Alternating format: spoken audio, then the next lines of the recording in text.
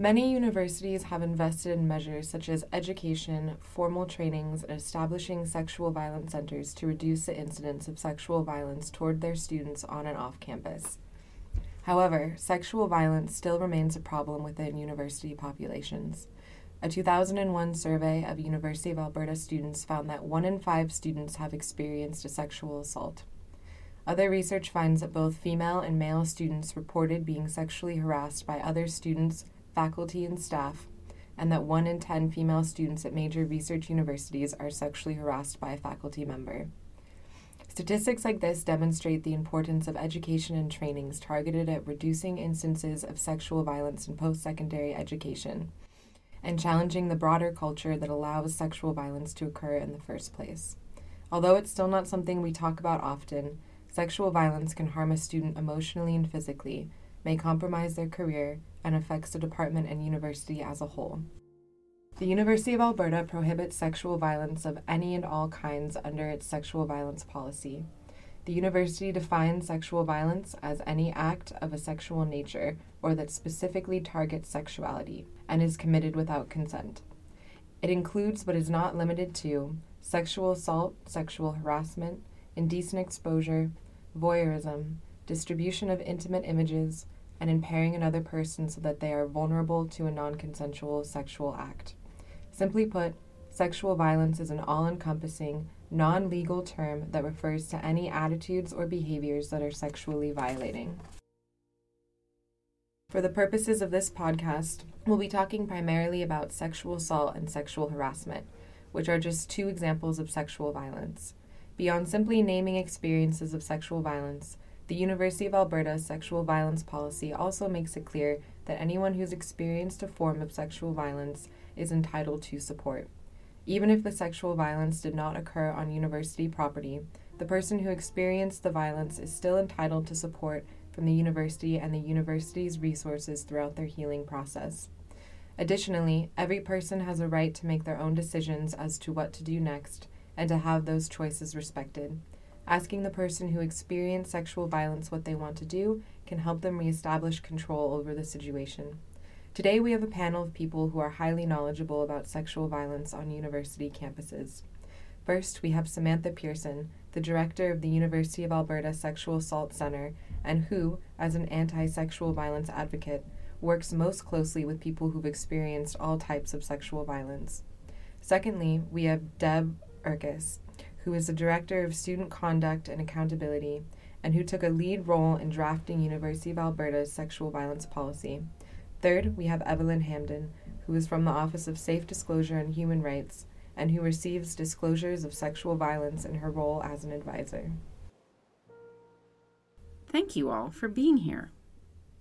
Thanks for having us. You're welcome.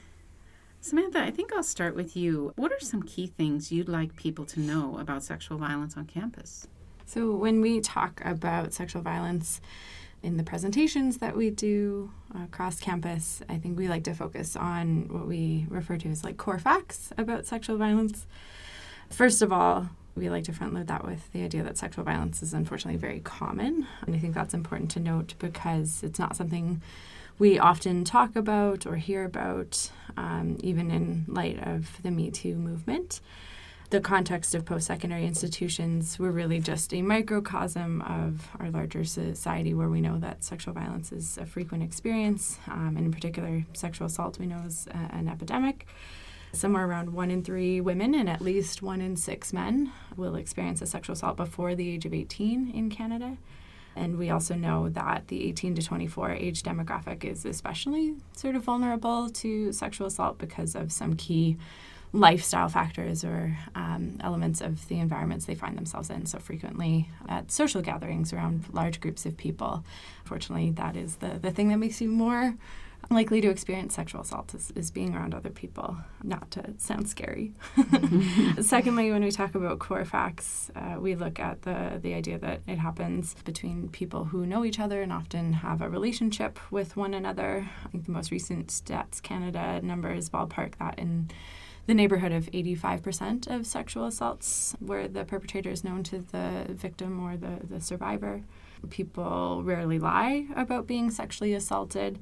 So police data indicate that somewhere around 2 to 8% of reports to police are actually false allegations, which means a whopping 92 to 98% of the reports that they receive are truthful.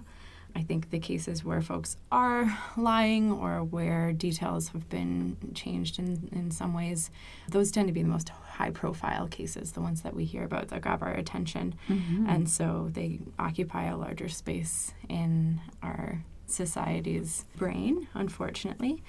And when we're talking about reports of sexual assault, I think it's important overall to recognize that it's a highly underreported crime.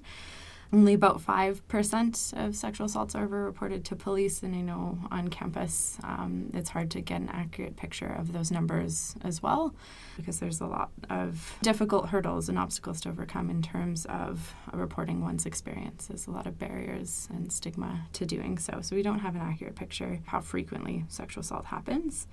And then the final core fact that we like to emphasize is that the only cause of sexual violence is someone making the choice to violate another person's boundaries. We hear a lot about how somebody was dressed or how much they had to drink, or is the lack of communication between people, and that's why the sexual assault happened. But that's not the case. What we know to be true about sexual assault is that it's always about somebody feeling entitled to or deserving of another person's body or their attention, or putting your own wants and desires ahead of somebody else's boundaries and their wants and needs. So that's why sexual assault happens, and I think that's important to talk about. It's important to recognize that sexual violence can be thought of as both verbal and physical expressions that are based on like a platform of ideas and beliefs that designate a group of people as less than. So sometimes we think of those as the isms, right? Racism, sexism, homophobia, heterosexism, and that makes it easier to do violence against them. So, for example, ideas like women should be subordinate would be an example of sexism, or the idea that LGBTQ folks are just confused about their gender or their sexuality. That idea in our brain makes it easier to catcall or assault someone because we don't see them as being the same as us or as important as us. And I think that's an important connection because it highlights something maybe pretty intuitive, that thoughts precede actions, right? We don't often do things or say things that we haven't thought about before or aren't rooted in beliefs that we have about the world around us. And I spend so much time talking about this because I think it lends itself to a really important visualization, which is what we refer to as the pyramid of sexual violence. Really, it's just a pyramid shape with all of those attitudes and beliefs I just talked about on the base, and then those other harms like physical expressions, verbal expressions built on top. This is important because I think we often focus on those individual experiences of harm and neglect to focus on the entire culture that allows sexual violence to happen in the first place. And it's really important to challenge that culture. Like with a pyramid, if we thought about a bunch of building blocks, or like Jenga, if you were to take a few of the blocks off the bottom, the whole structure itself, the whole pyramid would be destabilized and kind of crumble, right? And so if we can really attack those attitudes and beliefs or counter those and challenge those, then I think we are on the path to actually shifting the culture a little bit. So an example would be when we say that it's not funny to joke about having sex with, and I'm using air quotes for those of you who can't see, so having sex with somebody who's gay because they wouldn't identify that way if they had a good heterosexual partner, which is in essence describing that idea of corrective rape. When we call that out, what we're saying is that sexual violence isn't actually something to be normalized or trivialized, and I think it makes it less likely for folks to translate that into actual actions later up on the pyramid because they get the sense that that isn't something that's okay and that people are going to call them out on it when they even verbalize those ideas, let alone act on something like that. Thank you. When you speak about sexual violence, I wonder, too, if you could help us understand what all falls underneath that and how you would distinguish. You mentioned saying things versus physically doing things. If we could talk a little bit about that. we think about sexual violence as being overall an umbrella term. And under that, I think fall a variety of different legal and human rights definitions of violating experiences. And I think the ones we were focusing on would be sexual harassment and sexual assault, with sexual harassment being more on the verbal end or middle of that pyramid, end of that spectrum, that focuses on verbal expressions that make somebody feel uncomfortable or threatened or intimidated in some way that are of a sexual nature. And then we also talk a lot, like I said, about sexual assault, which would be focused on those verbal expressions sort of at the top of the pyramid. So any form of sexual contact without somebody else's consent, which can include a lot of diversity of experiences, and maybe is a bit more of a broad definition than people realize, because we tend to go to definitions of like rape in our head when we think about sexual violence, which absolutely is an experience of sexual assault, but can be a bit more prescriptive than our legal definition here in Canada and the definition that we understand at the University of Alberta. Okay, thank you. Deb, I wonder if you could talk a bit more about the culture that normalizes and trivializes sexual violence, particularly as it pertains to graduate students. We mentioned in the policy the term rape culture, which is really that culture that allows these kinds of things to exist, and the pyramid that Sam was talking about. And it's important to know, too, that often people who experience sexual violence have also internalized some of these things. So there can be self-blame, there can be questions about whether or not this was serious enough. There can be all kinds of things going on with a person. And so that, in general, of course, the university, again, is a microcosm of the wider society. And so, and graduate students are almost a microcosm of the university society. So they have a set of specific kind of circumstances that put them in a maybe more vulnerable to sexual violence, but certainly that they may be less likely to report or disclose sexual violence, because there might be times, for example, that their funding is, they're reliant fully on their supervisor for funding, for academic assessment, for their study visas. And so you can have all kinds of things going on with that, where they are maybe feeling like their boundaries are being pushed, but they're not sure if it's sexual violence or just a new culture they've come into. You also have, for example, working long hours, working with lots of other graduate students. There may be travel involved. There may be alcohol at events that are involved. And so all of these things sort of work together to keep someone from disclosing an event or an incident of sexual violence. And the other piece is that it's really not easy to move once you're in a situation as a graduate student. It's not easy to move to a different area or a different supervisor.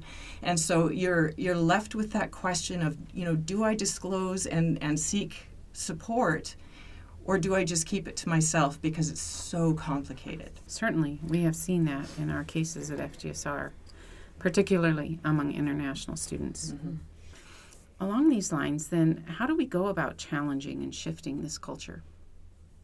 I think I am always a firm believer that all of us have a lot of work to do around both acknowledging and challenging the ways we feel entitled to other people's attention and to their bodies. And overall, I think Western society doesn't teach us as people how to be resilient in the face of rejection. I think we're really taught that we're just supposed to take what we want so we don't get rejected. So it's not even a question of how to be resilient or how to sort of roll with it when we don't get what we want. And I think this message is repeated again and again right down to our history books if we think about what colonialism is, right? So the history of our entire country is sort of based on just taking what we feel we deserve or are entitled to and doing with it what we will.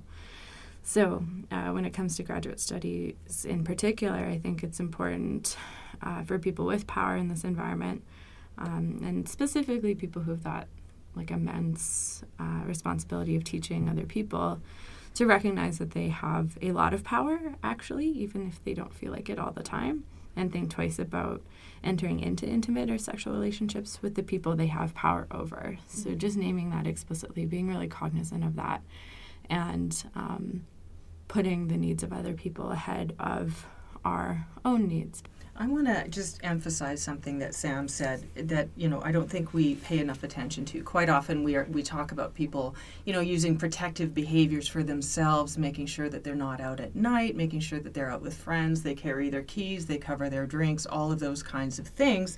And really, I think what we have to acknowledge is that 100% of the responsibility for sexual violence is with the person who chooses to engage in sexual violence. Mm-hmm. And no matter what kinds of actions anyone else takes, whether it's someone who's a potential victim of sexual violence or someone who might be a bystander, they wouldn't have to do anything if the person chose not to engage in sexual violence. Mm-hmm. So are there rules of thumb that you would suggest a person holds tight in their moral conduct? Yeah, just always pay attention to the other person's boundaries and respect them, always. Mm-hmm. Yeah, I think we're asking people to do a really vulnerable thing that we don't, as a society, get a lot of support in doing or education on at an early age, which is, asking, do you like this? Do you want this? Do you like me? Do you want me? And when we ask that question, it creates the possibility that somebody says, no, I don't like you. I don't want you. I don't want this situation. I don't feel comfortable. And that is I don't want to underplay how challenging that can be, even for grown adults like ourselves in this room. Hearing no or not feeling like somebody likes us or values us can be hugely impactful. But I think much like exercising, you got to work out that muscle for it to become strong.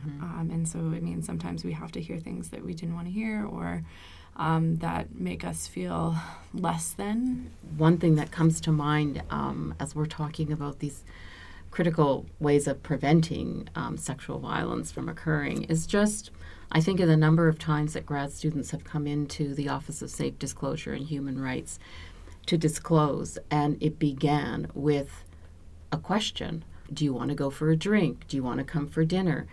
And they didn't want to, but they couldn't say no. So sometimes you may go through the motions of seeking consent without thinking about, as Sam alluded to earlier, explained clearly earlier, without considering all of the complex networks of relations of power that are embedded in the graduate-student supervisor relationship. So even before you ask the question, you might think, is there possibly space here for an honest answer? Would my 26-year-old student feel comfortable saying, no, I really don't want to do that?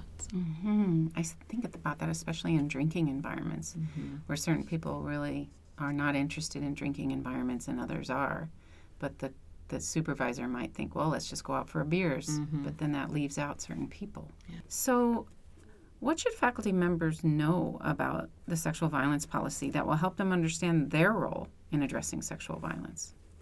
I think the most important thing in the sexual violence policy is that there's a big difference between a disclosure and a complaint.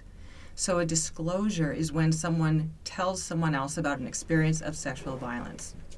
Just telling is a disclosure. A complaint is a disclosure for the purpose of actually initiating a university response, such as an investigation or, we want charges laid against this person. So police complaint. Those are two very different things. And I think people are sort of under the impression that people need to make a complaint in order to get the support they need, and that is absolutely not the case here.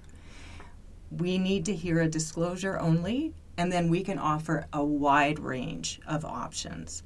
So what's really important for faculty members to know is that they will only ever be taking disclosures. They will not take complaints. Complaints go to specific areas where investigations are done.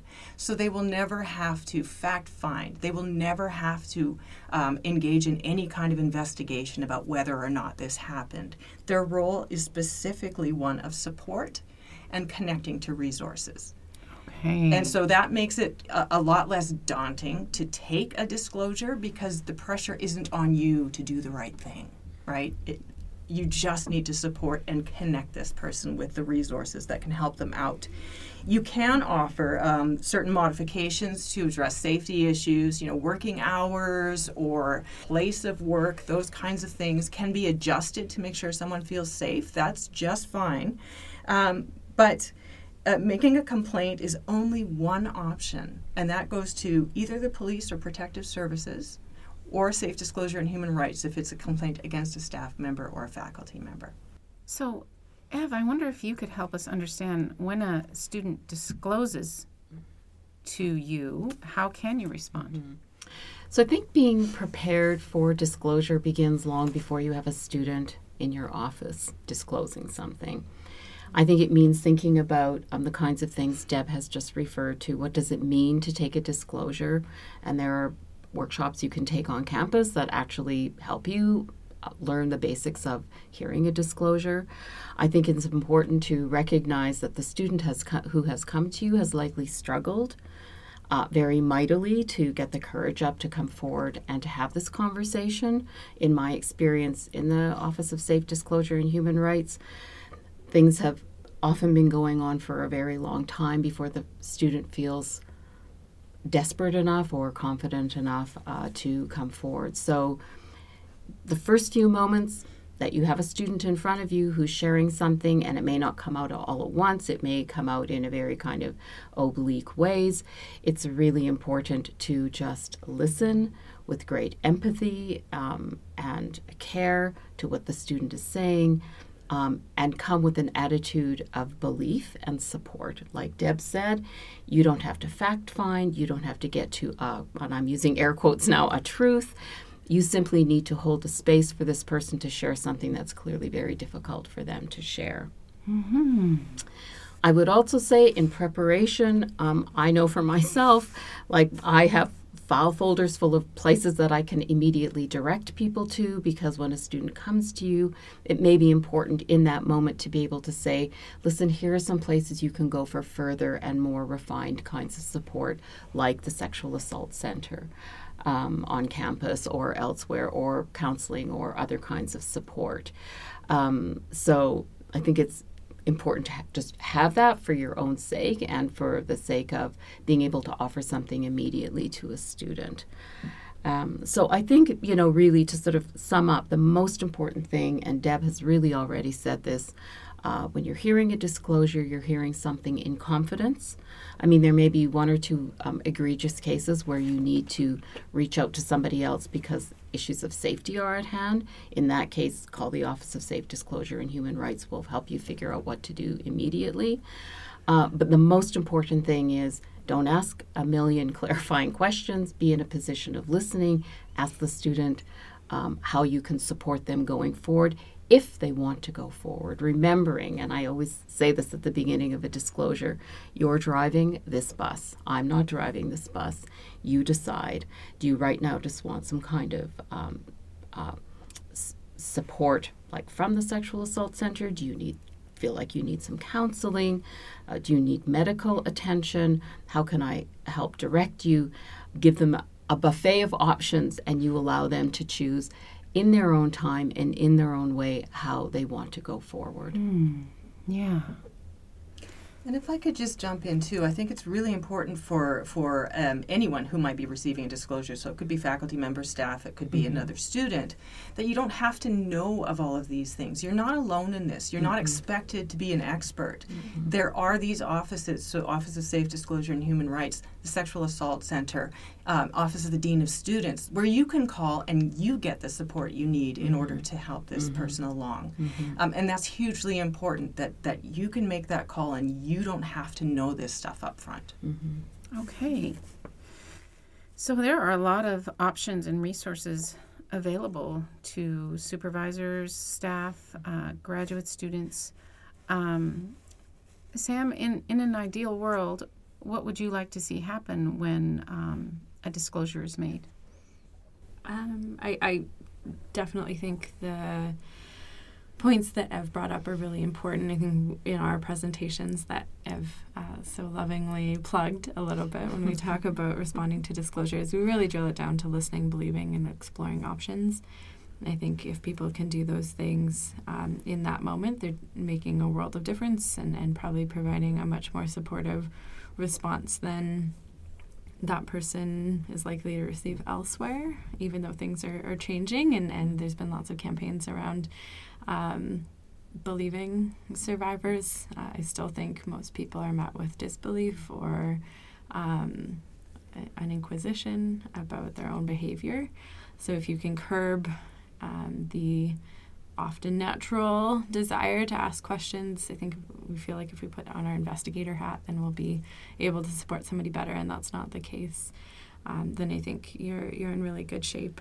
I think what we like to mention to faculty and staff on campus is that we're also a space on campus for people who are supporting folks in their life, and that includes folks who are receiving disclosures. And so it's totally normal and acceptable to maybe have that first conversation, try to do as best you can, and then give us a call and say, I don't know how that went, or, how could I continue best to support this student, or I'm feeling really impacted by what I heard. I'm sad that this happens to people in the community that I care about. Those are really valid reactions to have, and we are a totally safe, confidential, and even anonymous place to talk about those sort of things. So maybe beyond even just that initial conversation, recognizing that it doesn't need to stop there, and there's support both for yourselves as people receiving disclosures and for students beyond that just initial conversation. I think all too often folks kind of hold on to that conversation themselves and rack themselves with guilt over what they should have said or could have said, or really put themselves through the ringer. Mm-hmm. And I don't think that's necessary. You don't need to navigate those waters alone. Thank you so much. What a rich conversation. We have so much to learn from you, and we're really glad you're at U of A. So thank you very much. Thank you. As our panelists emphasized, to truly prevent sexual violence in academia, the culture and conditions which support it must be challenged. This kind of culture change can only happen when individuals start to support and believe people who've had experiences of sexual violence, and then commit to preventing it in their communities. So although sexual violence toward graduate students is a pervasive problem in academia, as an individual, you can still have impact.